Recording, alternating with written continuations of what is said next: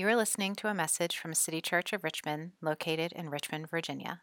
We are a broken people, loved by God, continually restored by Christ, and sent out to worship God, serve our city, and work for its renewal. To learn more about City Church and to find out how to get connected to our community, visit our website at citychurchrva.com. That's citychurchrva.com. And thanks for listening. It's great to see all of you here this afternoon. My name's Eric Bonkowski, and I'm one of the pastors here at City Church. And here at City Church, it's become our habit on the Sunday of Labor Day weekend to focus on the theme of work and faith. Hopefully that's been apparent to you already through the service, through the songs that we've sung, and through Taylor sharing a little bit of his testimony. And that's going to continue now as we turn to the message as well. I want to talk about the intersection of faith and work. And last year on this particular Sunday, I started off the sermon by talking about The Bear. Not Cocaine Bear, but The Bear, which is a TV show on FX. It's available on Hulu, and season 1 had come out, and my wife and I had watched it, and I really enjoyed the show. And today I'm going to talk about The Bear season 2, because that came out this summer, conveniently enough for me and for this sermon. And season 2 is very different from season 1. It's a show about a restaurant, and season 1 is very intense, and it's hard to watch at times. It's kind of anxiety-inducing if you haven't seen it. It also is filled with coarse language. Just want to get that out there as a warning for any of you who might consider watching it. Season 2 is a little bit different. Season 2 takes a look inside the restaurant a little bit more. It's more focused on the food. It's a little more chefy as a season, and it also is telling the character arcs of various characters in this show. And I realized while Taylor was sharing, one of the reasons that I love the show The Bear is because it tells a really good story. I think a lot of the TV shows or movies or media that we consume, it's because of that. It tells a good story. It draws us into it. The other reason I really like The Bear is because it's a show that's all about work. It's all about vocation. And that's a topic that I've been interested in for over a decade, of how our faith informs our work. And that's part of what the show The Bear gets at. You see, one of our goals here at City Church is try to break down the disconnect that often develops between Sunday and worship, what we're doing right now, and the rest of the week. Sometimes what we talk about in church can seem so far removed from real life, daily existence, whether that's as a student or in your job or in your home. And we really believe that the gospel, the good news of Jesus Christ, is true and relevant to every moment of life. And so what I want to do today is mobilize some of the biblical and theological resources that we have around work, around vocation, to help you understand not just Sunday, but Monday through Saturday as well. And I think this is particularly important in our moment right now. There are various cultural critics right now who say that we're living in a moment of workism. There are a few articles that have been circulating around the internet around this topic of workism. And when I say workism, I don't mean workaholic-ism, right? What I mean, and what they mean by workism, is the way that work has come to define our primary identity and purpose. It's the idea that it's our work that gives us our community, gives us transcendence, and gives us purpose in the world. Now, some of you may say, gosh, I don't really feel that way about my work. That's fair. I'm not saying everyone feels this way, but in general, work is loaded for many of us. One of the simple ways that I think this is apparent is when we're introducing ourselves to other people, right? Here's a moment where we're trying to communicate something about who we are. And what is usually the first question we ask? What do you do? And when we ask that question, we're giving people an opportunity to talk about their identity, to talk about their purpose. But often, have you noticed that when you ask that question, it also makes people insecure? It sometimes is an avenue into deep areas of woundedness, where they feel like, well, maybe my job, what I do, doesn't measure up. I'm just I stay at home. Right? And suddenly we see the ways that workism permeates our culture. So much of identity and purpose and transcendence and hope is loaded onto this idea of work. Now, I think that there are some, and maybe workism is more a problem for my generation. I think as I've talked to some younger people, and some of you may feel this, you're like, I don't know, I have a job, but it's not that big a deal. I think that is maybe true, and I think that some of it is shifting from workism to what I would call comfortism or leisureism, where we're finding identity and purpose not necessarily from work, but from what work buys for us or provides for us, the trips that we can take, the things that we can buy, the experiences that we can go to. And so if workism isn't resonating with you, I want you to think about that category, because I think what I'm going to share about them applies to both. And here's the main point. Whether it's workism or comfortism, neither one is meant to bear the weight that we are giving to them. Neither of those things is meant to tell us who we are. Neither of them is meant to give us purpose. And when we live that way, our lives begin to buckle under the pressure of putting too much weight on things that were never designed for it. Well, the good news for you and for me is there's another way. And that's what we're going to talk about from Scripture today. I'm going to read a passage from John chapter 15. If you have a Bible with you, I encourage you to open it and follow along as I read these verses from John 15. And I'm going to talk about a few other places in Scripture today as well. So it might be useful to keep a thumb in John and then turn back with me to Genesis when we get to that point as well. These words are also printed in the worship guide. You're welcome to follow along there. This is God's word that he's given to us because he loves us so much. Here's what it says, verses 1 through 11. It's Jesus speaking. He says, I'm the true vine, and my Father is the vine dresser. Every branch in me that does not bear fruit he takes away, and every branch that does bear fruit he prunes, that it may bear more fruit. Already you are clean because of the word that I have spoken to you. Abide in me, and I in you. As the branch cannot bear fruit by itself unless it abides in the vine, neither can you unless you abide in me. I am the vine, you are the branches. Whoever abides in me and I in him, he it is that bears much fruit. For apart from me, you can do nothing. If anyone does not abide in me, he is thrown away like a branch and withers, and the branches are gathered, thrown into the fire and burned.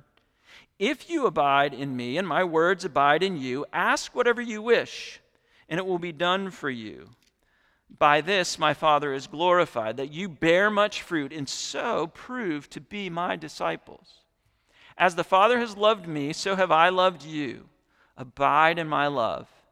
If you keep my commandments, you will abide in my love, just as I have kept my Father's commandments and abide in his love. These things I have spoken to you, that my joy may be in you, and that your joy may be full. This is the word of the Lord. Thanks be to God. Please pray with me. Father, we seek to be women and men who are blessed by you, women and men who walk in the way of God, who delight in your law, and who meditate on your word day and night, so that it will be as if we're like trees planted by streams of water, whose branches bear great fruit. As we turn to your word now, Father, we ask that we would be planted in it, and that your Spirit would move in us to produce a fruitfulness that Jesus talks about in this passage. We ask that you would do this for our good and for the glory of your name. Amen. All right, so John 15, it's a familiar passage, maybe, but probably not one that you've ever heard applied to work. It seems like it's filled with all this spiritual language. It's very far from the daily grind of profession or vocation. But here's the way that I think John 15 is absolutely about our work. And it's in this phrase where Jesus keeps talking about bearing fruit, fruit bearing. That's the giveaway.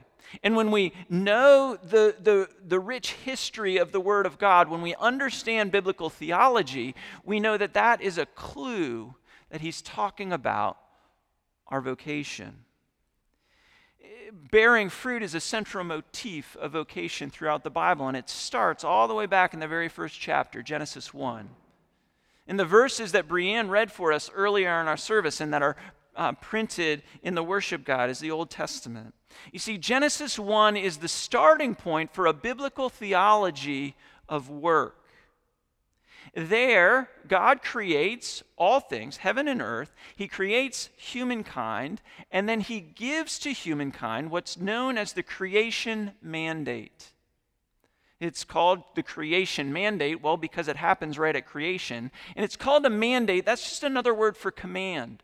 It's instructions that God is giving to Adam and Eve. And we see it in Genesis 1, verses 28. He blesses them, and then he says to them, "Be fruitful and multiply, fill the earth and subdue it, and have dominion over all things that move on the earth." You see, this becomes the recipe for human work. Our liveliness is all included there in that creation mandate. Go be fruitful and multiply, subdue the earth, exercise dominion. Creation mandate. I want to add another theological overlay on top of that. And this is getting in the weeds a little bit with theology, and it may be introducing an idea that you haven't heard before, but I think it will be helpful if you bear with me. You see, this other theological reality that we see in the early chapters of Genesis is something called the covenant of works. God, after he created mankind, entered into this covenant of works. We actually see it most clearly in Genesis chapter 2. I want to flip there just for a second and read those verses. Because this is where God gives instructions to Adam, instructions that come with a conditional of great blessing. It says in Genesis 2, verse 15, "Then the Lord God took the man and put him in the Garden of Eden to work it and keep it." Hear that language again. It's about our work. It's about vocation. "And the Lord God commanded the man, saying, 'You may surely eat of every tree of the garden, but of the tree of knowledge of good and evil you shall not eat. For in the day that you eat of it, you shall surely die.'" This covenant of works was a binding covenant that God entered, and he said to Adam, "If you keep this covenant, you will live. You will be blessed beyond your creational blessing." But what happens? The very next chapter in the Bible, Genesis 3, Adam falls. Adam and Eve sin. And at that point, it's not that the covenant of works is abrogated. It's not done away with. But Adam and Eve are rendered unable to keep it. This covenant still stands. The covenant of work still pertains to humankind, but they can't keep it anymore. Well, what happens next? God, because he is God and because he is gracious, he enters into another covenant with humankind. And this is the covenant of grace. This is the covenant of his salvation. It's his covenant of deliverance. And it continues through the Bible until its climax in Jesus Christ. In Jesus Christ, the climax of the covenant of grace, here's the crazy part. He fulfills the covenant of works. You see, in all the ways that Adam failed, in all the ways that he disobeyed, Christ was perfectly faithful. He fulfills the original covenant of works. And the last thing that you have to know about all this theological information is that creation mandate, it is part of the covenant of works. The two go together. It has been fulfilled. It has been completed by Jesus Christ. Now, some of this seems a little odd. It seems like I'm playing hocus pocus and I'm introducing these theological terms. But what I want you to understand is that the Bible, and especially the Hebrew Bible, the Hebrew understanding is that we live in a covenantal universe. We live in a universe where we are in a binding relationship to God. And this strikes our ears as odd because we live in a day and age that is so much about the individual, so much about our own autonomy. But the whole story of Scripture, the whole arc of the Bible, is that we are in relationship to God. What this means, this covenantal understanding, is that we long to know and be known by God. We long to love and be loved by God. And this is the covenant that kind of echoes and haunts all of our lives. The other thing that a covenantal universe means is it creates obligation. It creates responsibility. We are obligated to God, to others, and to the world. And that's in the background of all of us. It's hardwired into us. And why do I go into all this detail? Well, because I think it begins to explain some of what we feel when it comes to our work. You know, we talk in the office a lot about the Sunday scaries, right? The reality that Sunday afternoon rolls around and you're beginning to think about what you have to do on Monday. And work carries this weight. Yeah. It's because it was designed that way. When you feel the Sunday scaries, what you're feeling is this covenantal universe. That we are designed in covenant with God, and part of that covenant relationship is a covenant of works that never was done away with, that still is valid. And there's a writer that I was reading this week, and he called this feeling an internal alarm clock of our covenantal consciousness. It's a great turn of phrase. You see, when we begin to feel some alienation with work, some stress, some anxiety of work, it could be a sign that something's wrong, but it could also simply be a sign that we were created for this covenant of works, to fulfill the creation mandate. And when we live denying that, when we live believing that we are autonomous, that we are individuals, that we don't have any obligation towards God, we are living out of tune with the universe and out of tune with how we were created. Okay, let's circle back to John 15, because it seems like we've gone pretty far afield, doesn't it? Well, we have and we haven't. Because when we come back to John 15, what Jesus is saying, in the very opening verse, I think, is he is saying, I am the fulfillment of your covenantal obligation. He says in verse 1, I am the true vine, and my Father is the vine dresser. Again, you'll have to trust me. I'm not going to turn there, but in Isaiah chapter 5, God introduces this image of the vine. And he refers to Israel. He refers to his covenant people, Israel, as a vine that he has planted, that he has designed. What is a vine designed to do? To bear fruit. Back to Genesis 1.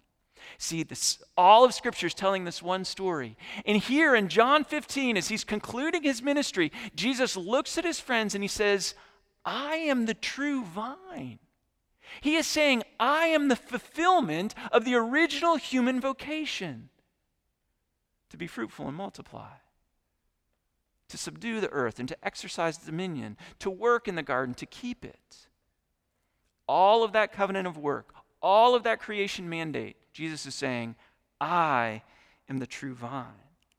I've done it. I've fulfilled the covenant of works. I've fulfilled the creation mandate. And he then invites us, as he invites his disciples, to participate in the fulfillment by faith in him. That's how we are to live. And so that's what the meat of this passage is. The rest of John 15, those early verses, he's saying, abide in me. Have faith in me. And this is John's language for another theological concept that we talk a lot about at City Church, union with Christ. Union with Christ is the Pauline language. He talks about being in Christ, about being in him. He talks about all of this in language. But when John wants to talk about it, he says, abide in me. It's the same idea. It's the same concept, just different language. Union with Christ. Here's how it works. Christ has fulfilled the covenant of works. By faith, we are in Christ, and it's fulfilled for us too. Okay, let me try to close the loop, because you're asking this question. So what? Right? This all sounds really good, right? What difference does it make for your work, for my work? Well, sometimes we think about work and why it feels alienating, why it feels anxiety-inducing, right? And we might think, well, it feels that way if I am doing bad work, if I'm doing work that's outside of the creational norms, right? If I'm doing stuff that's illegal, if I'm doing something that's harmful to someone else, yeah, that might make it feel like bad work. Or here's another common one. We think it's alienating. Well, it must be because I have made work into an idol. I'm treating work as a god. I'm replacing that work with God. I think there's another alternative, and I think it's the one that's much more common for most of us. And it's this. The problem is that we are going about our work outside of our union with Jesus Christ. In other words, we are going about our work forgetting or not knowing, never knowing, that Christ has already completed and fulfilled the covenant of works. This question mark no longer hangs over our head because Christ has done it. You see, it's possible for us to do good work and do it to serve the true God, but to do that work as if we were still in Adam and not in Jesus Christ. Okay, well, what does that look like? What does that feel like? It feels as though it's doing work where it feels like there's this question over our existence. Will I be accepted? Do I belong? Will what I do matter? And I think so often that's the way we do work. Because we grew up and that question was asked by our parents, or we asked that of our parents. I'm working hard, I'm doing everything I can, will they accept me? Or it was, we projected that towards a teacher or a professor or towards a boss. And we do all this work with this quivering question of our identity. The covenant of works fulfilled by Jesus Christ takes that question away. You are accepted, you are united, you do abide in Jesus Christ. When that question remains, when it hasn't been answered, we begin to look to our work for our identity, to find our purpose. We ask our work to tell us who we are. Or again, for those of you who aren't into workism, but for you it's comfortism. You look to your leisure, you look to your lifestyle to tell you what your identity is, what your purpose is, whether you matter or not. Neither one of those things can ever bear the weight. Only Christ can. The question has been answered by Christ's fulfillment of all of the covenantal obligations. You see, what we are doing, what it feels like, is living as an orphan or a slave rather than living as a daughter or a son of God. That's what abiding in Christ means. And what does it lead to at the end of the passage? It leads to joy.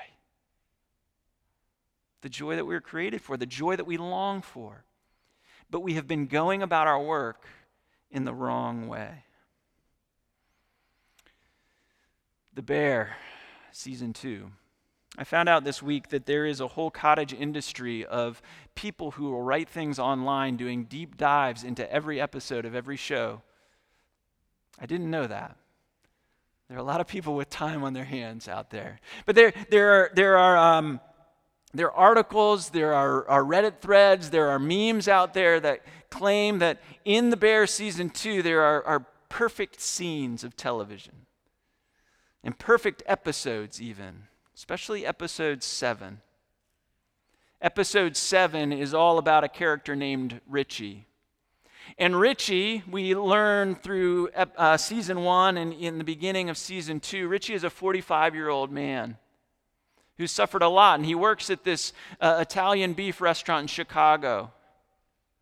And he yells a lot. He's angry. The whole premise of the show is that his best friend has committed suicide. And they're trying to save the restaurant. He's estranged from his wife. He sees his daughter only occasionally when he has visitation rights. And again, the scenes develop to tell us what? To tell us that Richie doesn't know what his purpose is. He doesn't know who he is. And the way that he responds to that is by lashing out in anger, at yelling at anyone who crosses his path. But then in episode 7, Richie is assigned for a week to go work at the nicest restaurant in Chicago. And he shows up at 6 a.m. that first morning, and he's handed a tray of forks.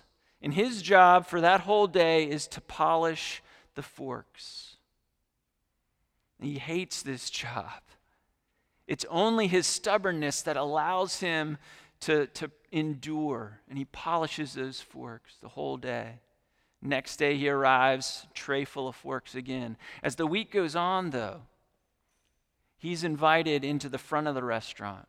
He's invited to watch and see how all of the waitstaff and all of the employees at this restaurant pay attention to all of the guests, how they care and provide hospitality so that they can be the top restaurant in all of Chicago. The very last day that he's there, he's invited to work the room in the restaurant and provide frontline care for the guests who come into that restaurant. And in that moment, we see Richie no longer wearing the original beef t-shirt that he had throughout the whole season, but he's dressed in a dark suit. He's put together, he looks sharp, and he's so good at caring for those guests. He listens in. He hears that one guest had been into Chicago and hadn't yet had deep dish pizza. So he runs down the street to a deep dish pizza place, and they provide pizza for these guests. They blow their minds with their care. The storytelling of The Bear, what story is it telling? Well, it's telling us that Richie found out who he was. He found out his purpose. Next scene, he goes back to the restaurant that he's working at. It's called The Bear. And he shows up and he's wearing a suit. And one of the other employees at the restaurant says, what are you doing? And Richie says this indelible line. He says, I wear suits now. He had found out who he was. He had found out his purpose. And friends, there's a great gospel connection. Because when we understand union with Christ, when we understand what it means to abide in Christ, we say, I wear suits now. I wear the suit of the righteousness of Christ. I get dressed every day in his fulfillment of every covenantal obligation. The covenant of works has been credited to us by faith, and it makes all the difference. You see, what if we have been going about our work in all the wrong ways? Again, whether you're a student or a mother or a father or an employee or a boss, what would it look like if we did our work in Christ, knowing that he has done all the work, knowing that we are clothed in the suit of Christ's righteousness, credited to our account through our faith, we would do our work with joy. These things I have spoken to you, that my joy may be in you, and that your joy may be full. As the bear ends, all I can see in my mind is Richie's smile. The joy that he has in finding out his purpose, in believing in his identity, that is on offer to all of us through Christ. That we might work differently in a way that honors God and in a way that serves our world. Let's pray. Jesus, we thank you for the story that you tell in your word, and more importantly, for the story that you have told with your life. That in your faithfulness to God, you have fulfilled all that we never could fulfill. We pray that you would now, by your Spirit, give us faith to believe that the question mark haunting all of our lives would be removed, that we would trust in your finished work, that you have kept the commandments, and that we can delight now as we abide in you and in your love. Help us to remember that great truth, and help us to know that you are with us always, even to the end of the age. Amen.